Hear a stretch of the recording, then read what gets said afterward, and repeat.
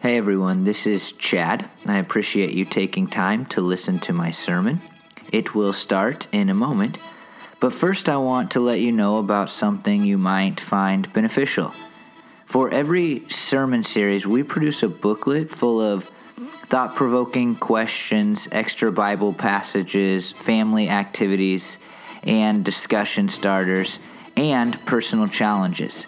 We give these out to the people in our church, but now we want to make them available to you. To get it, just visit the series page on our site and click on the series booklet button. For this series, the page is creeksidebiblechurch.org/quietwrath. I really do hope you'll take advantage of this.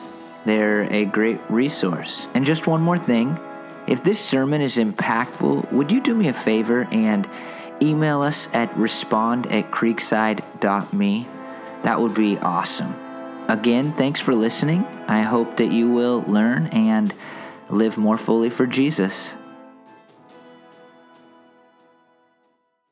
So we're looking at anger, and funny thing happened this week, and that is that, or 2 weeks ago almost now, I guess, right after I preached that first sermon series on anger, I was playing basketball, and then I punched a wall, and I thought I broke my hand. And actually, I just left the brace off stage, but I was in a brace all week having to explain to people that I punched a wall. Now, here's the thing about that story. That sounds like a moment of just utter rage, right? And people who have played basketball with me know that I punch walls a lot. I don't know how else to say that, but it's not like a moment of rage. If there was any sin really involved, it was probably the sin of pride. I just wanted people to know that I wasn't playing up to snuff. It really wasn't a moment of anger.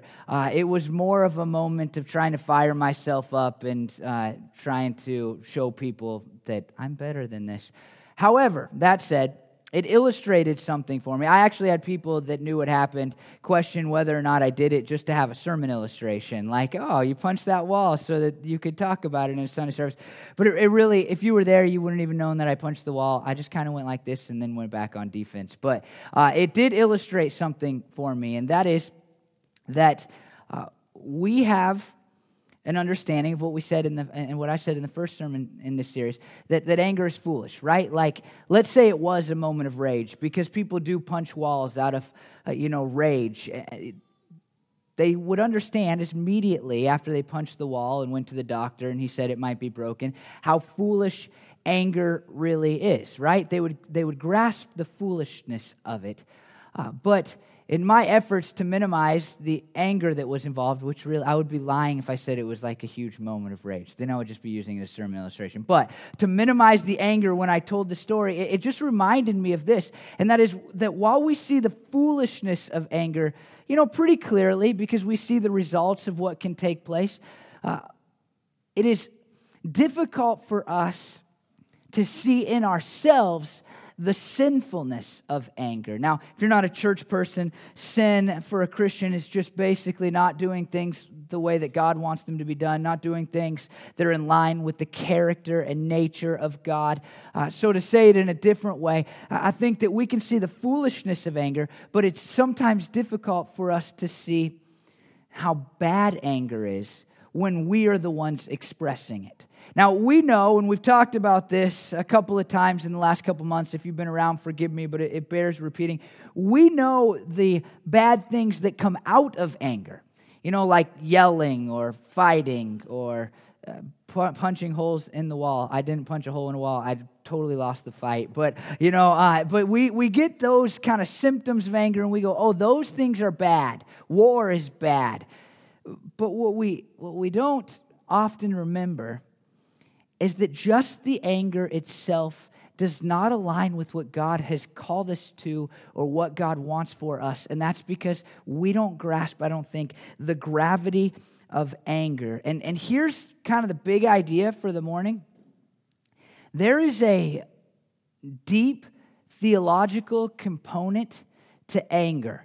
There is something deep and profound going on when we are angry that I'm going to venture out on a limb and say that none of us, except for me studying for this sermon, have ever thought about before. And we're going to see that in the words of Jesus in a sermon that he preached that called the Sermon on the Mount. It's the longest record of Jesus teaching in the Bible. It's from Matthew chapter 5 all the way through Matthew chapter 7. Jesus is teaching on just a wide variety of subjects, and they're all kind of centered around how life should be lived in his kingdom, how life should be lived if you're a follower of his. And the section that we're going to see our passage today, some people have called it the antithesis section, because Jesus says, you've heard it said, but I say unto you. If you've ever read the Sermon on the Mount, then that language may have been how you described it. You have heard it said, but I say to you. And some people even claim that really Jesus is giving the antithesis of the Old Testament. But that is dangerous theological territory, because we don't believe, and Jesus even says that he did not come to abolish what was written down in the Old Testament, the first part of the Bible, but instead Jesus came to fulfill it. And so what we see in Jesus is not the antithesis in the Sermon on the Mount of what the Old Testament says, but something else. And that is that Jesus is giving an antithesis to the modern, and by modern I mean his time, interpretation of what the Old Testament said. And he is taking it to a whole other level. He is taking it much deeper. In fact, he is taking it deep in the first place because he is taking the focus off of the external action and placing it on what's happening in people's hearts. And I think that what we'll see here in just a minute is so important, because he talks about anger, but just that idea that anger is something that happens in us, and we go, that's not a big deal until it comes out of me. But Jesus is going to say, wait a minute. You've heard it said, and you may have heard this said in Christian circles actually, you can be angry, just don't sin in your anger. But I say to you something entirely different. 1 Samuel 16:7, just as a way of setting this up, says something that's so important, I think, when it comes to the topic of anger. It says, the Lord does not look at the things that people look at. People look at the outward appearance, but the Lord looks at the heart. And I think when we look at this passage and we think about anger, that we need to just remember that God is not just looking at what happens outside. God is looking at what is taking place on the inside. Now, in this, just for fun, I just want to teach you this, and that's when you look at the Sermon on the Mount, especially this antithesis section, there's this pattern. It goes Old Testament command, like something that's been written down. God has provided us with this command. And then a modern interpretation that is causing people to apply that command in the wrong way. And then Jesus' reinterpretation, right interpretation of what the Old Testament has said in the first place. And I think as we read this, you'll just see that pattern. And if you want to go home and read some more things around Matthew 5:21, you'll see kind of the same idea. But here's what Jesus said. He gets right to the point in Matthew 5:21. You have heard that it was said to the people long ago, you shall not murder, and anyone who murders will be subject to judgment. So there's the command, right? Thou shalt not murder. If you have ever been in a Christian home or a Christian environment, or you know anything about church, or you know anything about like government, because people fight to get the Ten Commandments to stay on the walls of our courthouses. If you know anything about that, then if you know one thing that's in the Bible, you might know thou shalt not murder, right? Like that is something that we have all heard before. And so even we today who don't know the Bible as well as people at Jesus' time, and especially who don't know the Old Testament as well as the people at Jesus' time, even we go, yeah, I have heard that it was said long ago that thou shalt not murder. And anyone who murders shall be subject to judgment. But actually, this is not part of the law. This is the interpretation of the people at the time. The command says, thou shalt not murder, but they have added to that command. They've interpreted that command and said, and anyone who murders will be subject to judgment. It's not a bad idea, right? I mean, we agree with that. This interpretation is not a bad interpretation. In fact, there's lots of things in the Old Testament that declare if a person murders somebody, then they need to be punished for that murder. In fact, they should almost always be punished for that murder. And there's just a few rare instances of taking another person's life that out of malicious intent that are not punishable in the Old Testament. But it's not strictly in the law. But I want you to have that in your heads. This interpretation that they have given is not evil, it's not bad, it's not inherently wrong. It's just not full enough. It's not big enough. It's not deep enough. It doesn't, as we saw in that 1 Samuel passage, it doesn't look inward enough to fulfill really the ways of the kingdom of Jesus, the ways of being a follower of Jesus. And here's how Jesus interprets it. And by the way, if Jesus interprets it, it's the right way. This is the right interpretation. But I tell you that anyone who is angry with a brother or sister will be subject to judgment.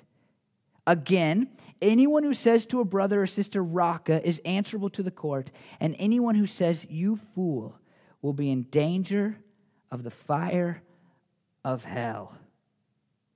Wow. Like, that's different than the way that we interpret even the New Testament today, right? Because again, I want to say this again because I've heard this a lot in my church experiences. You can be angry, just don't sin in your anger. That's the common prevailing idea and understanding of what the New Testament says. And I think if Jesus was here today, he would say, you have heard it said, be angry, just don't sin in your anger. But I say unto you, anyone who is angry with a brother or sister will be subject to judgment. Wow. Now here's one thing that I think is very valuable just to think about as we go, did Jesus really say that? Don't you feel that a little? I mean, if you're being honest, it's like, well, it's Jesus. If you're a Christian, it's like, Jesus, I have to agree with that, but I don't think I agree with it, but I agree with it. You know, that's kind of like really like I'm going to be in the dangers of judgment if I'm angry and hell if I call somebody a fool. I mean, that seems like you maybe overshot there, Jesus. Getting a little carried away. Let's take it back and just say, you know, be angry, but don't sin. But the first kind of idea that I think is paramount to what Jesus has said is that anger really is the first step in murder. Right? And we talked about that when we looked at the story of Cain and Abel a couple of months ago in a series on family. And you should go back and listen to that sermon if you haven't. It's on our website. But God has this conversation with Cain before he kills his brother Abel. And he doesn't say, don't murder your brother. He says, hey, don't be so angry, because you're putting yourself in a dangerous situation. And he doesn't listen to God, and he kills his brother. And so you have to think, Jesus, in some just small way, has that in his mind when he says, hey, when you're angry, you're now in danger of being judged, of judgment. Because when you are angry, you have taken the first step, and I know it seems like a small step, but it's a first step still, nonetheless, towards this thing called murder. But I think it goes beyond this theologically. I think it's even deeper than that. In 1 John 3:15, we read, anyone who hates a brother or sister is a murderer, and you know that no murderer has life residing in him. Now, this is something we know, right? Anger over time leads to hatred. I think we would agree with that, right? If you stay angry at somebody long enough, or if in a different way, if you are angry passionately enough, then over time you are going to develop a hatred for a person. I didn't have this in my sermon notes, but I'm picturing it in mathematical equations as I stand before you. And you can take the word anger and you can add it a bunch of time to time, right? Just a bunch of anger. And then over time, you're going to hate a person. Or you can just multiply it by like 100, and that's probably going to lead to hatred too. So either the amount of time or the amount of passion that is involved in anger is ultimately going to lead to hatred. That would be the second step towards murdering somebody, right? I am mad at you. I am passionately mad at you. I am passionately angry with you. I feel wrath towards you. I feel wrathful towards you. And now I hate you. And the next step from hatred, and we've talked about this before, is that you no longer want a person to exist. And I think that's why John says anyone who hates a brother or sister is a murderer. Because you are now saying in some ways when you hate somebody, I don't want you to exist anymore.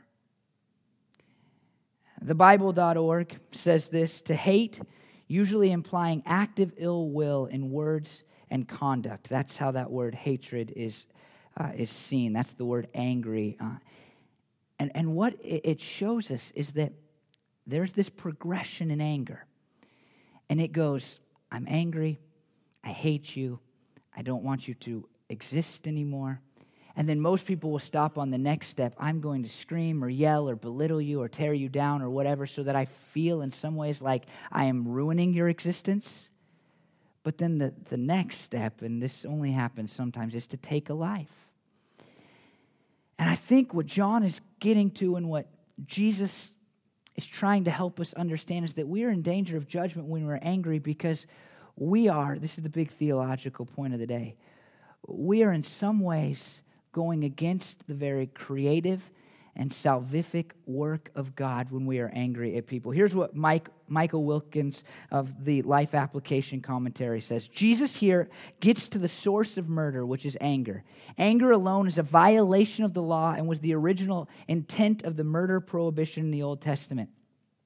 When we are inappropriately angry with people, we attempt to take their identity and value as God's creatures away from them, the ultimate form of which is the physical act of murder. Now, I thought about this, right? Because I'm not the biggest skeptic in the world, but I'm a little bit of a skeptic, and just because Michael Wilkins says it in a book doesn't mean that it's right. We can all understand that, right? And I thought about this, like, what transpires when I'm angry with a person? Like, what takes place in me? What is the feeling? What does it lead to? What is an argument? And what is saying something mean to people? And what is a fight? You know, what is that? What does that come from? And what's driving that? And if I could look far deeper than most of us ever want to look, what is at the very core of those experiences that I, like you, experience sometimes? And I think he's right. When I am angry, it becomes in some weird way my goal to tear at the very fabric of God's work in a person's life. The Bible tells us that all people have been created in the image of God, which means that all people, even if you don't feel like this sometimes, have inherent worth and value. And when I am angry, what is taking place inside of me is a desire to tear away from, to tear down the creative worth of God that gave inherent worth to people. And it may just be, yelling at a person. It may just be saying something mean. It may just be not talking to them so that they feel like I don't value them. But it all, I think all. Every response I've ever had to anger, I think, is in some ways tearing at the work that God has done. Both the creative work and then the work of Jesus, whom we believe as Christians came to die on a cross because he loved people so much and wanted all people to be saved. And when I am angry, inside of me, the feeling that is indescribable, right? I mean, try to describe anger in your head. Anger, I'm mad, I'm angry. We just use synonyms. But I think the feeling is one of a desire for the work of God to be lessened in a person's life.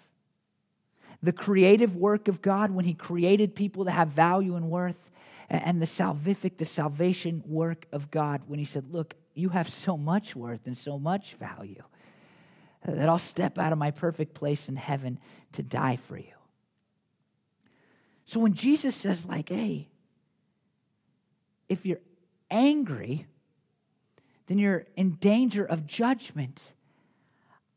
I think he's saying, look, theologically, your anger is just a desire. It's probably a masked desire. It's a desire that you rationalize because they've messed up and they're stupid, and if they would just act like you wanted to. It's a masked desire, but it's still a desire to tear at the value of a person that God has given value to. You see, it's easy to look at anger and go, it's foolish, but it's hard to look at anger and go, it's evil. Because we don't look that deep and we don't go, what is anger? But Jesus tells us that it's dangerous, and so it forced me to look a little deeper. But when we look deeper, I think I'm right. I think I can tell by your eyes that I'm right. That it's a desire inside of you. And we don't think of it in terms of desire, except a desire to hit somebody or hit a wall or, something. We just see these outward desires. But it's a desire inside of you to tear at the work of God in a person's life. Now, for me, that changes the whole entire conversation. It changes the paradigm of my mind. Because no longer can I just say, and I think Jesus gets right to this, no longer can I just say, well, don't kill somebody. No longer can I just say, well, don't yell at somebody. No longer can I say, well, I guess I shouldn't be in an argument. No longer can I say, don't punch somebody. I have to say, what's wrong with you? That you want to tear at the very work of God. And as a Christian, I believe deeply in the work of God. I find my self-worth in the fact that God created me in His image, not much else.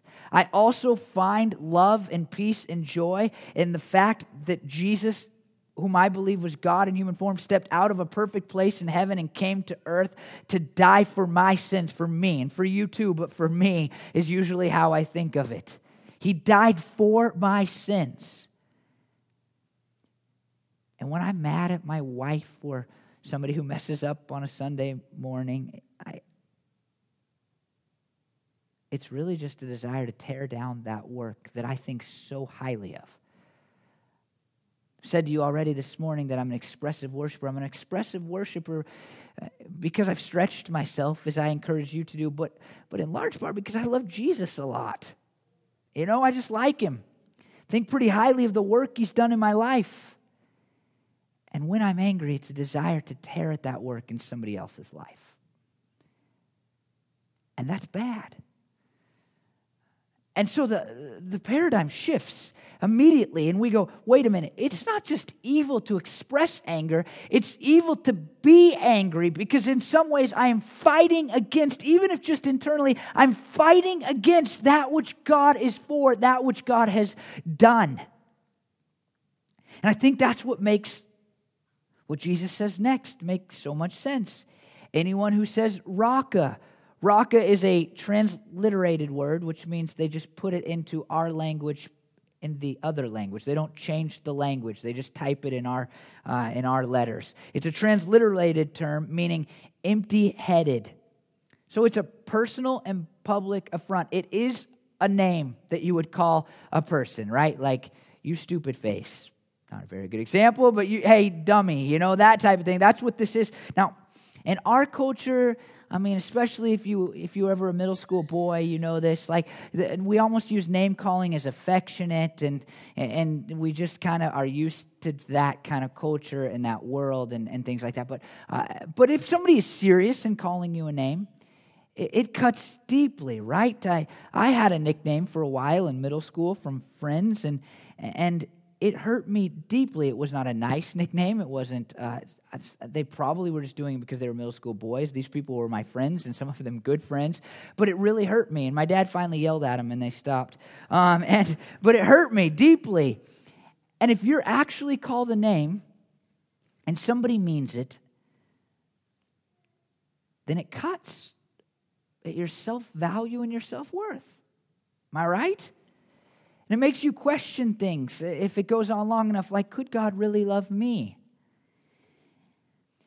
And so even in our society, it's a big deal. But for a first century Jewish person, for a Jewish person at all, it would have been a bigger deal because names were a major part of their identity.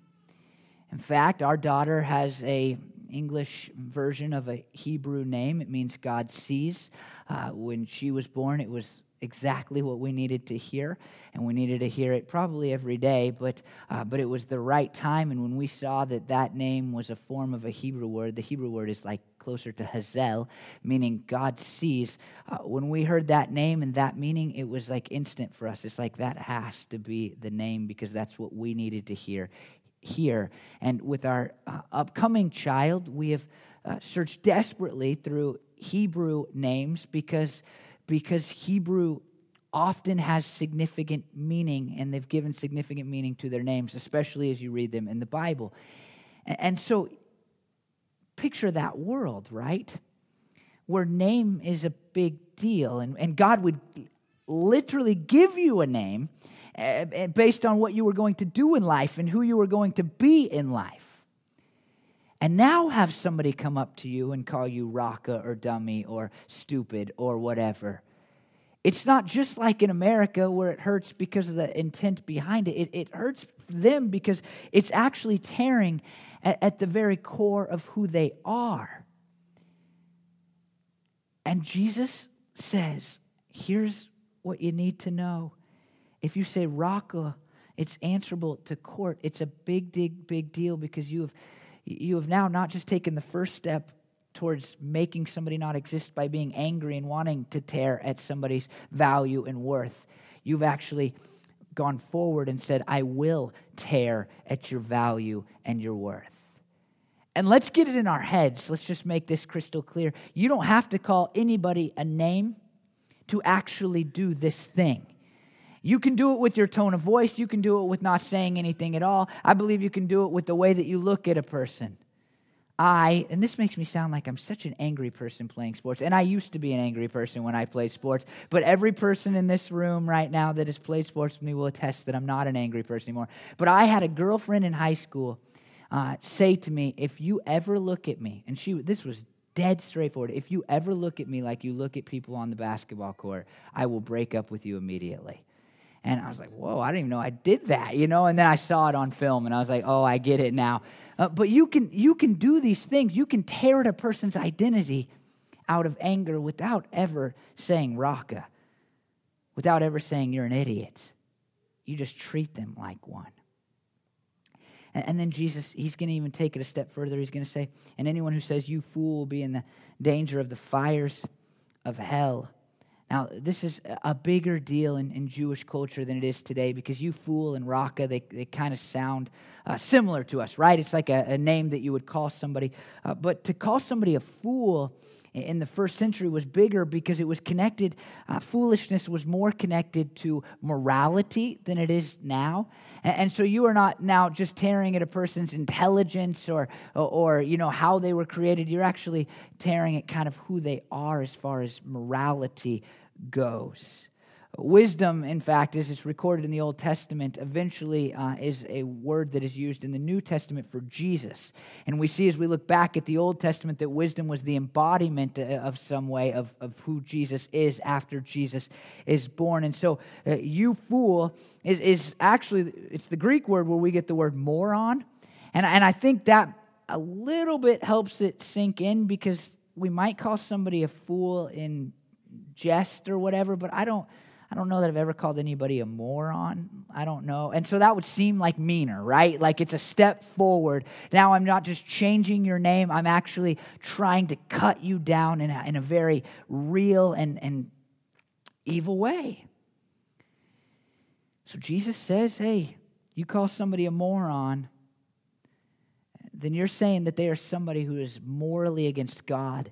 And you are in, notice this, you are in danger of the fire of hell. Or he actually says more literally, you are in danger of Gehenna. And we're going to pop a video up here that I shot this week. And so hopefully that video will come up. Is it coming up on the screen? Getting a blank. Oh, there it is. So the weird thing is, you may know this if you've ever driven south of this city and you've gone to Salem. there's an incinerator south of us, and it's now my new picture of hell, and it's in Brooks, so not that far off. But this is actually what Jesus is describing. He uses this word Gehenna. I can't even make this up. And Gehenna was a place just outside of the city. And if you were to go back in time, there had been a time in Israel's history where idols had been built there. And so false gods were worshipped. And so when that was taken away, it was seen as such an evil place that they started throwing all of their trash out there. And then they decided to light the trash on fire. And so Jesus just uses this as an example, as an illustration for what hell is. I actually never want you to be able to drive past Brooks, the Brooks exit, ever again without thinking hell is bad and I shouldn't be angry. That's why I stopped to record the video and got my shoes all muddy. But this is a big deal. Like Jesus says, if you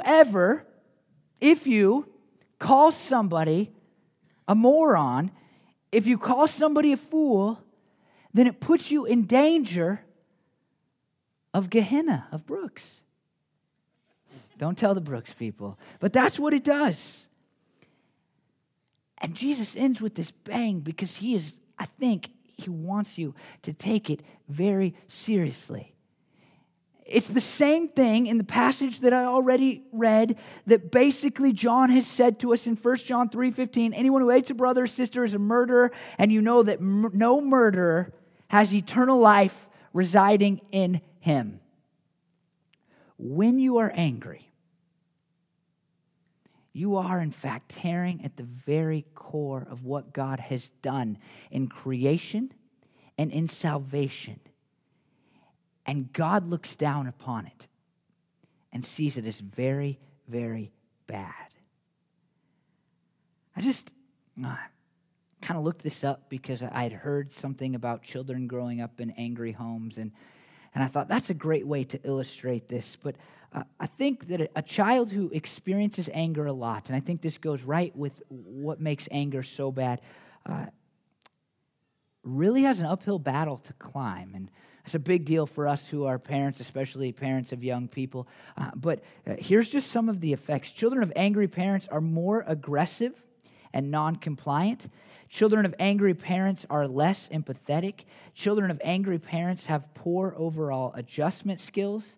There is a relationship between parental anger and delinquency.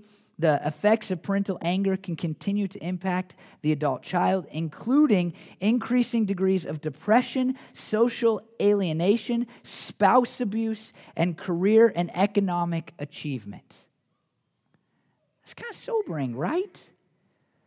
But I think it just gets to right at the heart of what Jesus is saying. And it's this. Where anger is present, the work of God decreases. It is torn down. It is hurt. It is lessened in the people's lives who experience that anger. And with that in mind, it makes so much more sense for Jesus to say, hey, if you're angry and you express that anger, you're in danger of hell. If you're angry and you express that anger, you are in danger of the government, of being judged. And if you're angry at all, then you're in danger of judgment. Now, two things I want to have happen, really. And the first is I just want you to walk away going, I want me to walk away, I want us to walk away going, anger is bad. And now you know why, right? Before you would have said anger's bad because, I might get in a fight or I might say something mean or because it will cause me to hurt people or because anger started wars and anger leads to violence and all those things. But no. Not the expression of anger is bad. Get this in your head. Anger is bad because anger cuts at the creative and salvific work of God.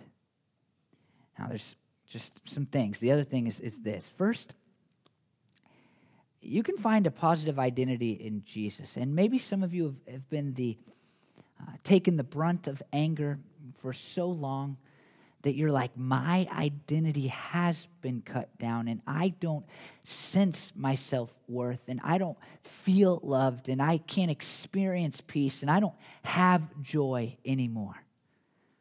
Well, there's fantastic news. Jesus is greater than all of the anger that you have experienced, than all of the anger that has come at you. And in his word, he declares that even if you've had people angry at you your whole life, you still were created in his image, which gave you inherent value. And that value is so great that he came from heaven to earth to die for you. And if you accept his gift of salvation, where he died on a cross and he rose again, then you can have peace and joy and love like you never thought you could have before. And maybe some of you this morning, you need to hear just that. You go, yeah, I already knew what anger could do because I am a living testimony to what you just said. And I want you to know that Jesus created you and he died for you. And all of that anger that you have experienced and the effects that it's had upon your life can be erased. But that same story matters if you are an angry person. Because the gospel tells us that when Jesus died and rose again, he has broken the chains upon our lives. And I think there are Christians that I know who go, well, I'm angry. I'm just human. It's just normal. And the gospel story, the story of Jesus says, look, hey, wait a minute. You're not just human anymore. You are a human who has now been indwelled by the Holy Spirit because you have been forgiven for your sins. And you have the power to remove anger from your life. Those first century Jewish people who heard this sermon, oh man, I would have hated to have been them. Because they would have gone, okay, I don't know what to do with that, Jesus. Like, it's pretty much like saying, hey, I want you to bench press 1,000,000 pounds. I can't. But if you're a Christian, then you have supernatural power. The power of God's work in your life, and you can overcome anger. That's a big deal. You will never, ever, ever, ever overcome anger by saying, I'm going to stop being angry.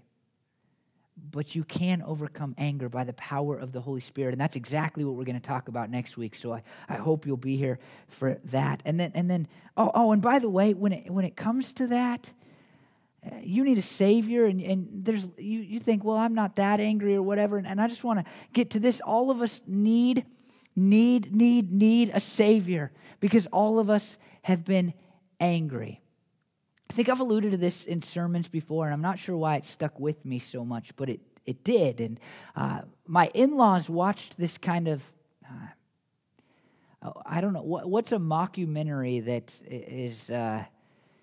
that is not funny? I don't know if that has a word, but like this dramatized kind of deal about the Green River Killer.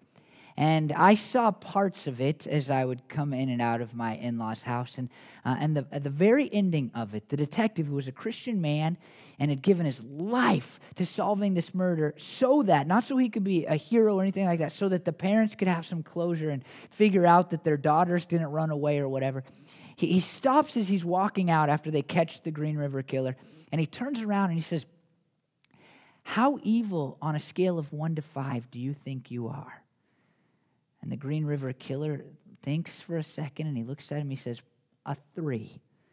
And then the Green River Killer looks back at him and goes, what about you? And the guy said, a 3.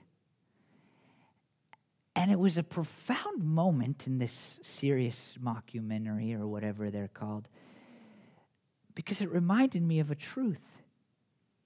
We all are varying degrees of evil that we all need a Savior because of that. And if anything can demonstrate that, it's anger. Most of us, hopefully all of us, are not murderers. If you are, let us know.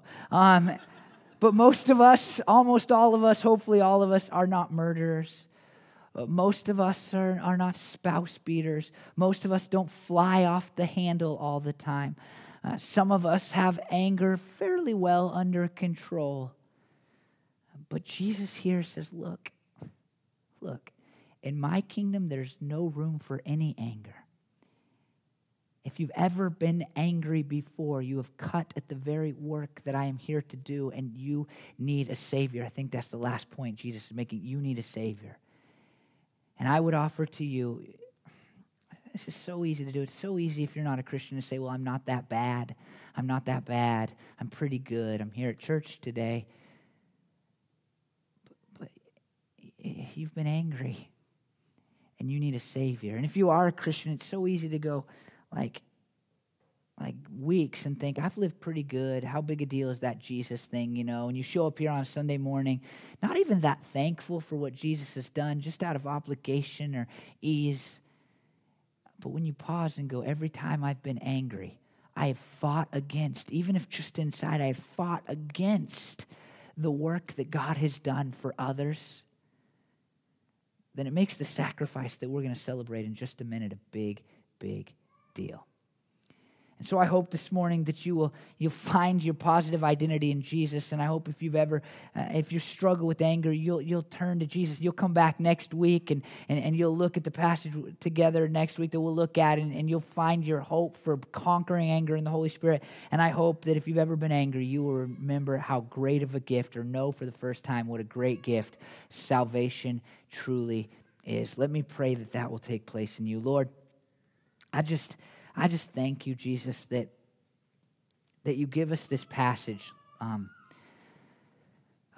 Not even because it reminds us to remove anger, but because, Lord, those of us who have experienced anger coming at us, we already know the truth and the depth of what you've said here, because we know how much that anger has hurt us. Even like if our spouse isn't saying a word to us, we're still cut down by anger, God. And so I thank you, Lord, that you didn't just, leave us with our kind of modern interpretation, be angry but don't sin. But you, God, instead gave us something so much better.